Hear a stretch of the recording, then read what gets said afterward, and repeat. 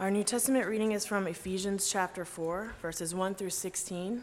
It's found on page 152 of the New Testament side of our Bibles, or in the large print, it's 1171. Again, Ephesians 4, 1 through 16. Therefore I, the prisoner of the Lord, implore you to walk in a manner worthy of the calling with which you've been called, with all humility and gentleness, with patience, showing tolerance for one another in love, being diligent to preserve the unity of the Spirit in the bond of peace. There is one body and one Spirit, just as also you were called in one hope of your calling. One Lord, one faith, one baptism, one God and Father of all, who is over all and through all and in all. But to each of us grace was given according to the measure of Christ's gift. Therefore it says, when he ascended on high, he led captive a host of captives, and he gave gifts to men. Now this expression, he ascended, what does it mean except that he also had descended into the lower parts of the earth? He who descended is himself also he who ascended far above all the heavens, so that he might fill all things. And he gave some as apostles, and some as prophets, and some as evangelists, and some as pastors and teachers, for the equipping of the saints, for the work of service, to the building up of the body of Christ, until we attain to the unity of the faith and of the knowledge of the Son of God, to a mature man, to the measure of the stature which belongs to the fullness of Christ. As a result, we are no longer to be children, tossed here and there by the waves and carried about by every wind of doctrine and by the trickery of men, by craftiness and deceitful scheming. But speaking the truth in love, we are to grow up in all aspects into him who was the head, even Christ, from whom the whole body, being fitted and held together by what every joint supplies, according to the proper working of each individual part, causes the growth of the body for the building up of itself in love.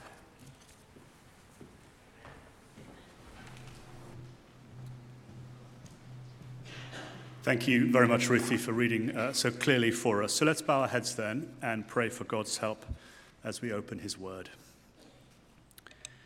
So, Father, our prayer today is that we would indeed hear your words as we praise you that you are a speaking God. Make us today a listening people and enable us to be those who honor you and glorify you, not just in our own lives, but in our own church together corporately. Fill this church with the Lord Jesus Christ, we pray, and we ask it for his sake. Amen. Well, now, health is something that we all desire.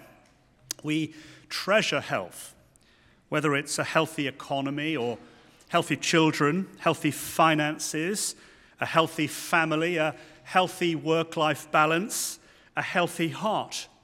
All of the advertisements are about the secrets of health. From the insurance plan that we choose to the annual checkups we attend, we want to be healthy. Healthy cholesterol, healthy teeth, healthy eyesight. So we monitor our blood pressure, visit the eye doctor, go to the annual medical check. We religiously take our fish oil supplements, I hope you do. We watch our calories, eat less carbs, take multivitamins, go to the gym, and increase our daily steps. So much so that a staggering $4.3 trillion was spent on healthcare in the US in 2021. But what is health? The Old English word is high health, and it derives from a word that really means whole or complete. So to be healthy means to be complete. It means to have a totality or a wholeness to it, if you like, a unity within the body, a wholeness that produces the dynamic growth we all long for. So the World Health Organization, in a statement that they made many years ago, says that health is a state of complete physical and mental well-being, not just the absence of disease. But what about church? What are the marks of a healthy church? And this question is not just academic for the theologians and the church statisticians, Because right across the United States of America, many churches are in rapid, serious decline. 2019 is the last year that data is available, and while 3,000 new churches began in that year, 4,500 Protestant churches closed. They'll never open their doors again, as they're turned now into buildings, flats, apartments, condominiums, stores, or mosques. Paul is writing to this church in Ephesus, perched over the Mediterranean. They've started well. He himself planted the congregation. But he's desperately concerned they remain healthy and alive. But what is the mark of a healthy church? And chapter 4 tells us, as we now change gear in his epistle, there's a definite change as we reach chapter 4, verse 1. John Stott puts it like this: we now move from the new society to the new standards, from exposition to exhortation, from doctrine to duty, from credenda to agenda, from what God has done to what we must do, from mind-stretching theology to its down-to-earth, concrete implications. And as we open chapter 4, what Paul has for us is not just the advice of a church consultant or even an area bishop. Rather, these are the words of an authoritative apostle from God. See how he describes himself there in verse 1. Therefore I, the prisoner of the Lord. It's a deliberate double entendre, a play on words. Because though he has been taken captive by Rome, he's not really the prisoner of Nero, but the prisoner of Christ. His real captivity is to the will of Jesus. This is God's own apostle, commissioned and given authority to speak God's authoritative words. So this morning, it's not that we're hearing the words of Paul, but the words of God. And that's why his appeal is not cash, but strong. He says, I implore you. Literally, I urge you. I plead with you. I beg you to walk in a manner worthy of the calling with which you have been called. The calling that Paul is talking about here is God's sovereign initiative by which he has included us into a new humanity. And the mood of the verse is a divine passive. That means we have been called, but we had no part in the calling. The basis of the decision had nothing to do with how good or bad we were, or our future potential.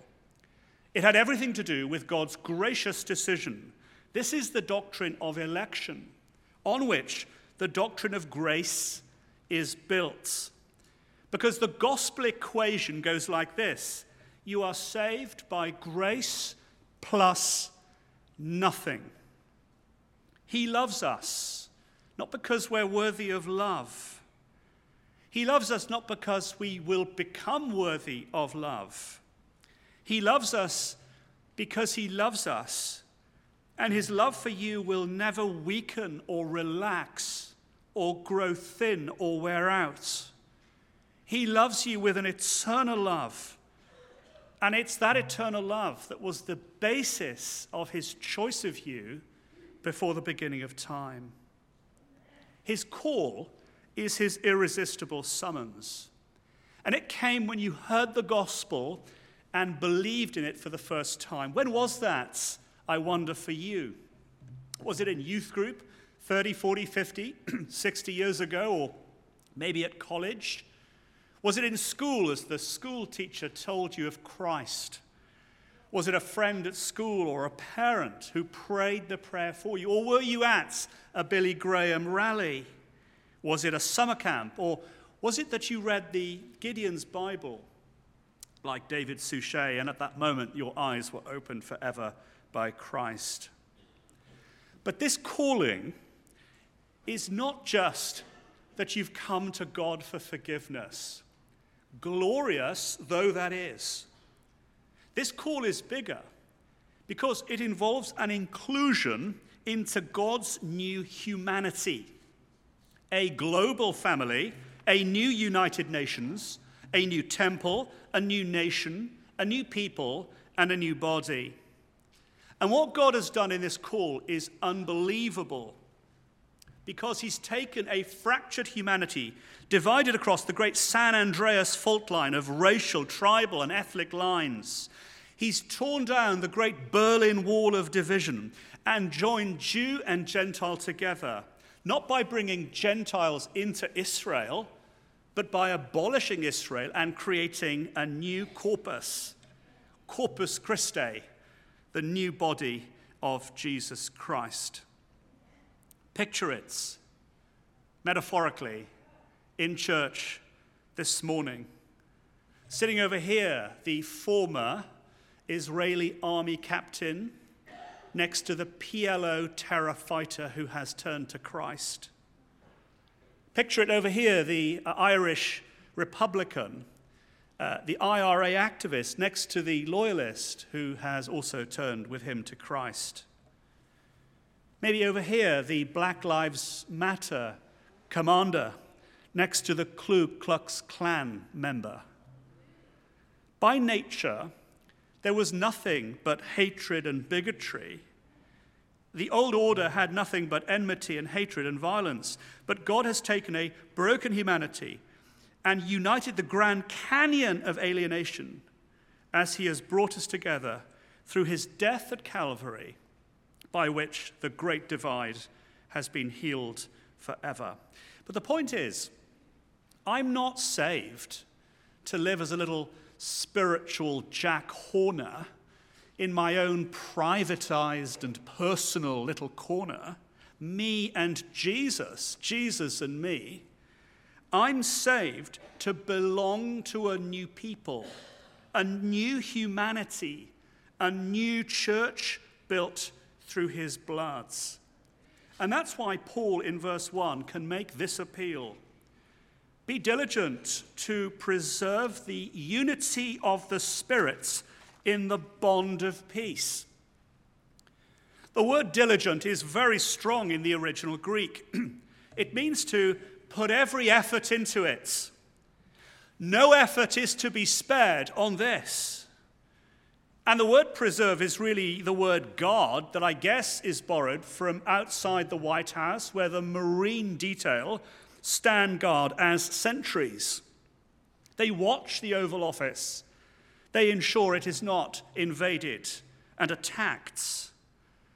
So Paul's point, if we've understood this new humanity, is that we need to put every effort corporately together into ensuring that no one here and nothing here ever divides this congregation that Christ has secured through his precious bloods.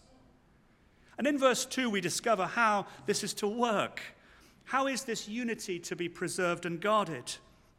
Verse 2, with all humility and gentleness, with patience, showing tolerance for one another in love. You see, by nature, I want to wear my own little crown over my own little head in my own little world. And you want to wear your own little crown over your own little head in your own little world, which is fine until we meet. Because when we meet, if I want to wear my crown and you want to wear your crown, and if I want to rule and you want to rule, who rules when we meet? Because it's war, isn't it? And Paul's point is that in becoming a Christian, I've taken off my crown and you've taken off yours. We have submitted together in this new humanity to the lordship of Jesus. And so this new humility is to displace the old arrogance. This new gentleness is to displace the old pushiness. This new patience is to displace the old ugly irritability. And this new tolerance is to displace the old judgmentalism. And we are humble and tolerant now and gentle because as we look in the mirror, we see the humility and tolerance and mercy of Jesus to us. I can't be judgmental to you as I see how tolerant Jesus has been to a sinner like me. I cannot be arrogant with you, for I see now how humbled I am at the mercy of Jesus to me. I cannot be pushy with you because I see how gentle Jesus has been with me. For as I see the agape love of Christ, active and sacrificial at Calvary, that love will be active in my life as Jesus makes my heart his royal residence and as he establishes his throne of love in my heart and in your heart as well. Look back then to those verses, verse 2, and does it remind you of anyone you know? Humility, gentleness, patience, and tolerance. It is as if we're holding a photo of Jesus Christ. And as he enters our hearts, and as he begins his work by his Spirit, we metamorphose like tadpole to frog, like caterpillar to butterfly. We metamorphose as we increasingly reflect the likeness of Jesus Christ. Already then, we are beginning to feel something of the apostles' rebuke to our church life together.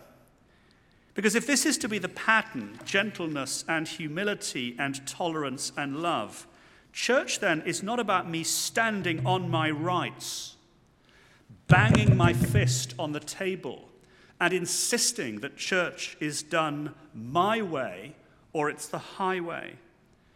We don't go around threatening other people and dictating what is to be done like mini little Hitlers.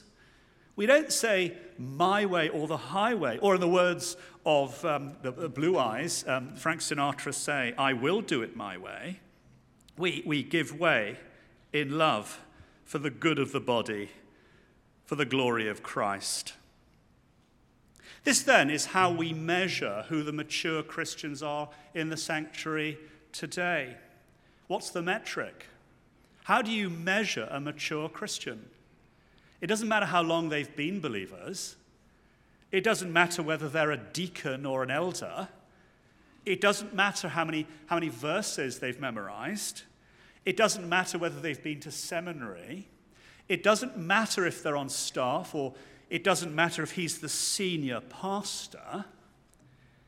The metric is he gentle, patient, humble, tolerant? And does he show an agape love? And if we are struggling with relationships in our family, or a painful relationship at work, or even a painful relationship here at church, there's no point going on Amazon and ordering the 10 rules for living or how to win friends and influence people. Just learn verse 2. Make it your screensaver. And then ask God for his power. It's the template. Imagine what work would be like, or parenting would be like, or marriage would be like, or your small group or church would be like if only we expressed all humility, gentleness, patience, tolerance in love. The point then is that this is an internal revolution. It is disruptive. And we're bound to wonder, given how disruptive this is to my natural inclinations, does it really matter? And Paul says it really does. And the reason it matters is because in verse 4, what Paul now does is he opens the curtains to show us the spiritual realities that lie behind our life as a physical local church. Listen to this. For there is one body and one Spirit, just as you were called to one hope in your calling, verse 5, one Lord, one faith, one baptism, one God and Father of all, who is over all and through all and in all. this command to maintain our unity, is located in the Godhead itself. Because the Godhead is indivisible. It cannot be broken. And the moment we came to Christ, we were included into Christ, into God. So the unity of the church is to mirror the very unity of the Godhead itself.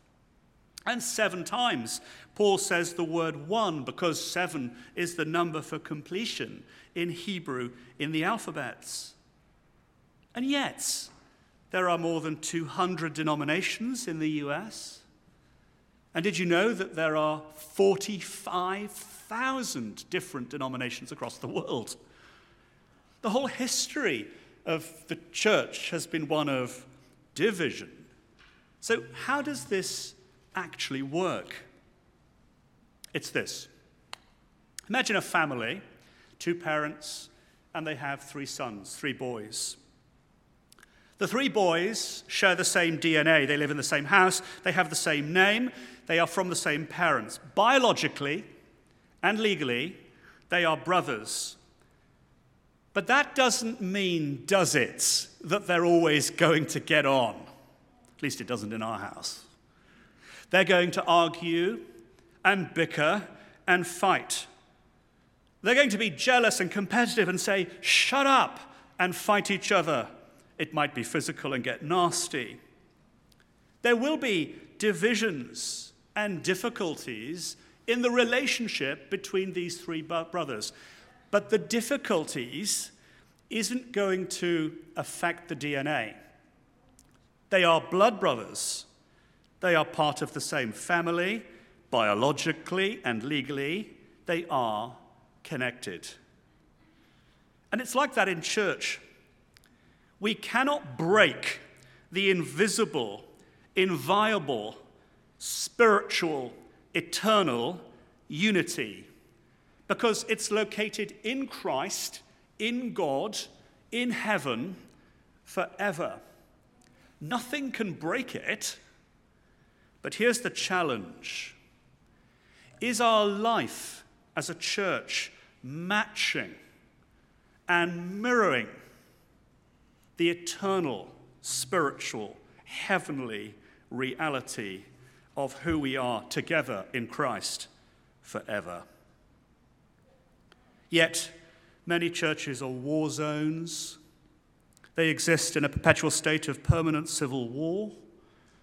There are power struggles and cliques, factions, political maneuverings. Can I just tell you that nothing dishonors Christ more? And if we choose to behave like that, you vandalize the gospel. Indeed, by the time we get to chapter 6, as we discover that Satan is operating amongst us, it's worse. We play into the hands of the devil himself, who seeks to divide and destroy God's church. The theologian Dietrich Bonhoeffer, who refused to comply with the demands of the Nazi regime, and who in 1934 wrote the Bar Men Declaration, describing what a true church should look like, wrote from the concentration camp to which he was sent what it means to be part of God's church in love. Listen to this.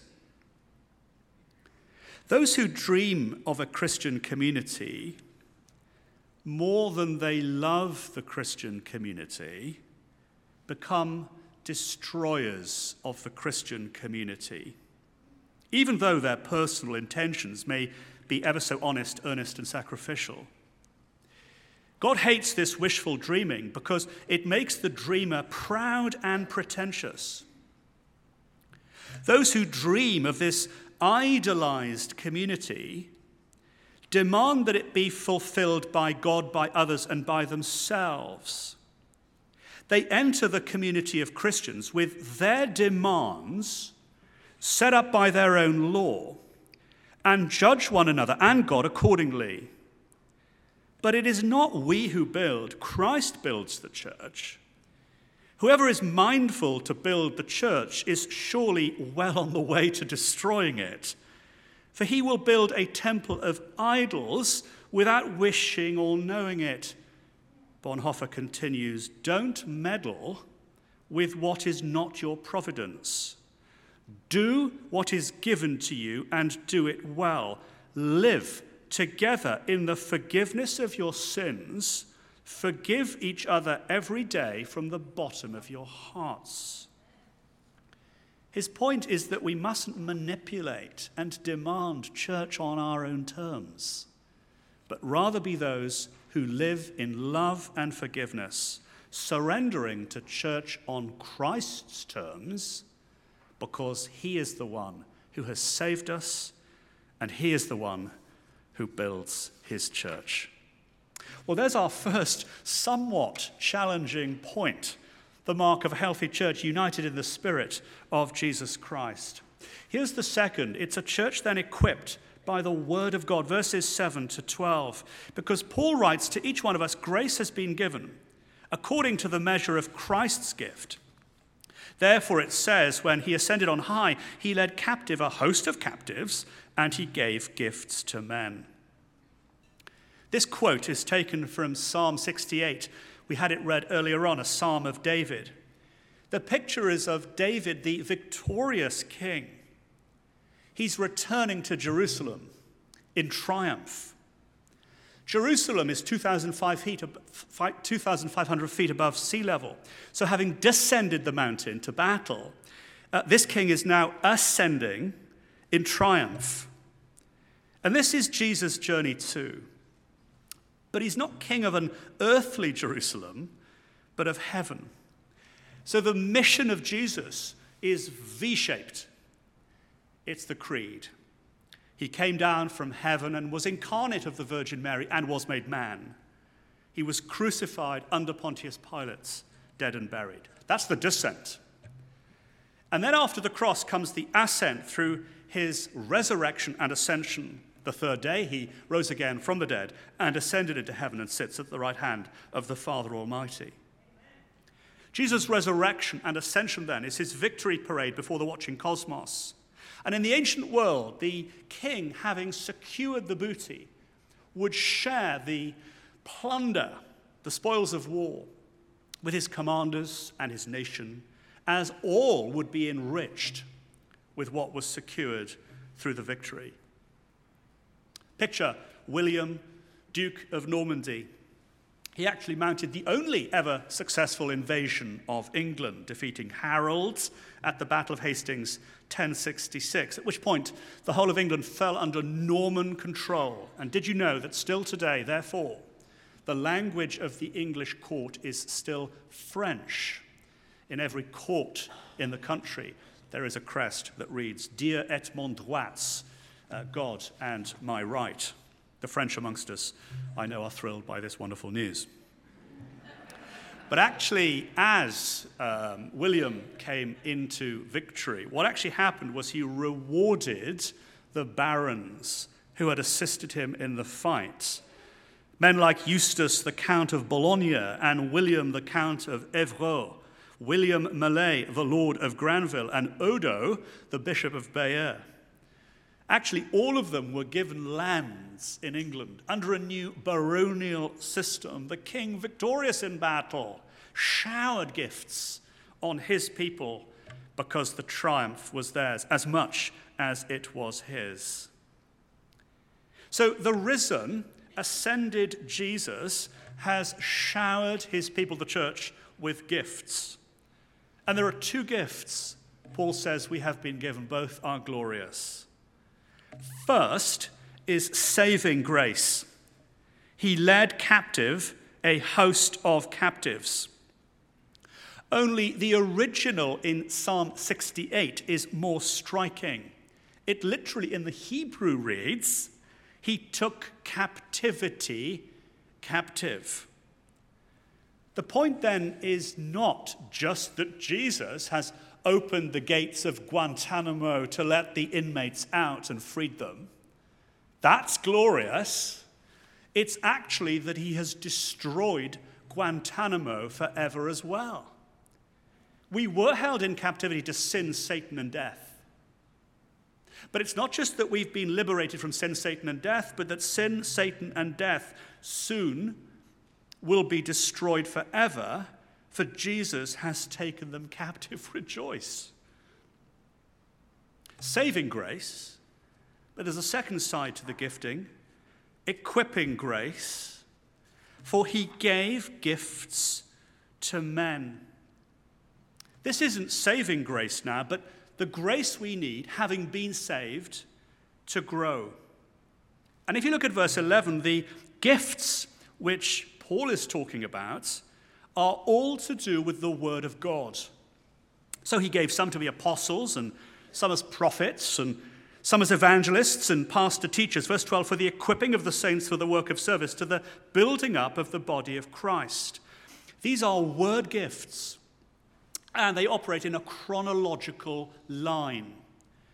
The first gift is the gift of the capital A apostles, who were inspired by Jesus, appointed by him to speak his word in a uniquely powerful way. There are no apostles around anymore. This leads on to the prophets, not of the Old Testament, but of the New Testament, who were those who spoke in what was called the intertestamental period, as they tried to actually explain the words of Jesus and the apostles when they didn't have a completed Bible to go from. A unique period in salvation history. It leads on to the evangelists, who herald the gospel by proclaiming the word of the apostles to the world. And then pastors and teachers, only that's a singular office. It's the pastor-teacher, because the teacher pastors as he teaches, and as we pastor, we teach. It's a singular office. It's going on right now as the whole church is pastored through the teaching of the words of the apostles. But how are we to avoid the titanic tug of culture, Satan, and our own sin? That's the question as we grow. And the answer is that the risen, ascended Jesus gifts his church with word-centered leadership. The point then is that a biblical church is not a democracy. It's a theocracy, for we sit under the authority of God. But how is that authority of God expressed in love? And the New Testament answer is, as the risen, ascended Jesus gifts his church with elders and pastors able to teach and nurture and defend and lead and rule and counsel and nourish the church. It's a great gift. Shepherds, pastors, and teachers, the Praetorian Guard, guardians of the church. In our anti-authoritarian culture, there is great suspicion of authority. But we must never give way to that here at our church. If we do, it is the death of our church. Because the risen, ascended Lord Jesus gifts his church with elders and pastors, through whom his word is applied and taught, so that together we might grow into the fullness of Christ. One commentator puts it like this: Christ's giving of ministers of the word to build up the whole body into his fullness is interwoven with the goal of Jesus pervading the cosmos with his presence and rule. And I think, therefore, we need to give great thanks to God for the astonishingly godly eldership that you have as a church in the elders I've met and I know. As you know, in the Constitution, elders are in charge of the pastoral, theological, and moral oversight of the church. It's vested in them as the spiritual council. It may well be the case that their position is not as clear to us all as it should be, and it is the case that our elders are perhaps not as visible as they should be. And that's why a number of elders have been involved in a governance review over the last 7 months, And we want to make sure that there is transparency and clarity in how elders operate, so that the risen, ascended Lord Jesus, who has gifted his elders to his church, that they are enabled to lead us in a clearer way. And there'll be more on that, I'm sure, in future months. It's also worth saying that this talk of unity is not unity with everybody everywhere. We're not united with everybody everywhere, because the sole ground of our unity, says Paul, is the teaching of the apostles. And that's why biblical unity will also demand, from time to time, disunity. Disunity with those who refuse the teaching of Scripture. In fact, on Monday this week, history was made, as for the first time in its history, the worldwide Anglican Communion finally split.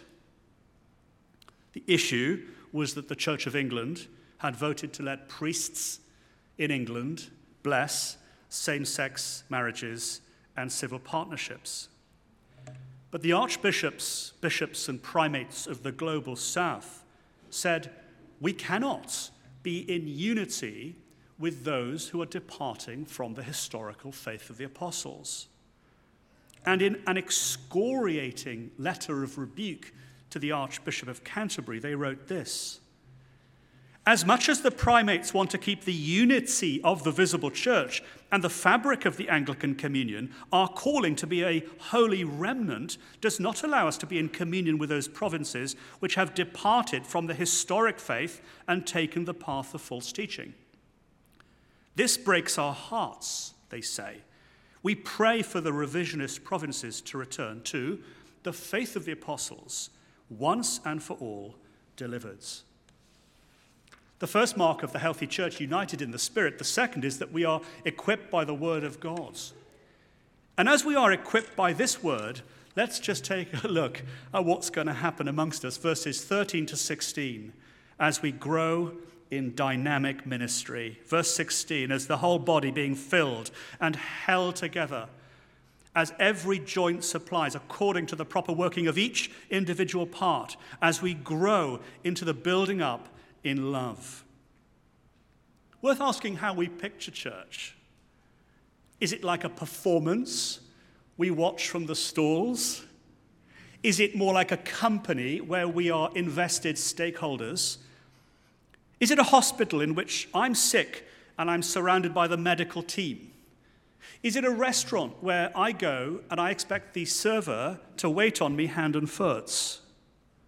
Or is it a historical site where I go just to treasure the memories and the nostalgia of the past? None of these is biblical, and I'm afraid none of them is the mark of a healthy church. The biblical metaphor is a body. And there are, I think my biology is slightly rusty, but 78 main organs in the human body: heart, brain, kidneys, liver, lungs, a complex system of cells and tissues, the digestive system and renal system and respiratory system, reproductive system. There are glands and intestines. There's a spinal cord, a spleen, a stomach, and so on and so forth. So membership of the church is not like being a member at Costco, any more than it's like being a member of the gym or of the golf club. To be a member of the church is to be an organ within the human body, attached, alive, active, growing. And Paul's point is that the task of the pastors is to teach the word of God, to equip all of the organs and tissues and cells, the whole body, to then engage, he says, in ministry. And what is the ministry that we're engaging in? Verse 15, we're all speaking the truth in love. The original is striking. We're truthing in love. Love without truth is soft, but truth without love is harsh. But the picture of a healthy church is that every single one of us is speaking the word of Jesus. Whether it's on the Connections team, or is it in nursery, or is it at iBlast, or is it in the online team as we load up sermons? Is it in the pastoral visitation team? Is it in the choir or the kids' choir, the music team? We're all engaged in active ministry as well as actively speaking the word of God to one another. If we don't, the church will become flabby, limp and listless. The joints will seize up. The muscles and bone lose calcium and mass. But when the whole body is active, the whole body is growing. It's a glorious picture, isn't it? Into the fullness of Christ. Speaking the word of truth, truthing in love, gospeling one another. And as Paul writes, this is the way we preserve here the unity that we have in heaven in Christ and forever. It is as the gospel of Jesus Christ is applied. The commentator Peter O'Brien puts it like this: having achieved dominion over all the powers through his victorious ascent, he sovereignly distributes gifts to the members of his body. And then this: the building of the body is inextricably linked with his intention of filling the universe with his rule, since the church is his instruments in carrying out his purposes for the cosmos.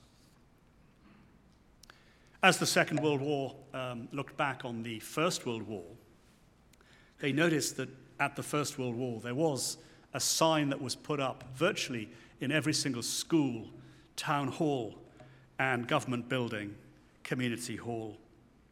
It was a picture of Field Marshal Lord Kitchener, who was the head of the British Army in 1914. And as they were recruiting men for the front, the caption with a thumb and finger pointing out from Lord Kitchener read this: "Ask not what your country can do for you, but what you can do for your country." A caption shamelessly stolen, I think, by JFK here in the United States of America, and now shamelessly stolen by the preacher to land the sermon. For the mark of the healthy church is a unity of the Spirit. Isn't this what we want? A church equipped by the word of God as the pastors train us all for gospel ministry. And then a church not declining with those 3,000 churches across the country, but actively growing in maturity and number, in dynamic, Spirit-led, gospel-filled ministry. Let's pray that's us as we sit. So, Father, for the times when we have perhaps done church insisting on our way, we ask your forgiveness. And our prayer is that your word would rule us in a unity of the faith. Help us, Father, to be those marked by the gentleness, the humility, the tolerance, the patience, and the love of Christ. Would he rule us corporately through his words and fill us, that the universe would be filled by his person, work, and love. And we ask it for his name's sake. Amen.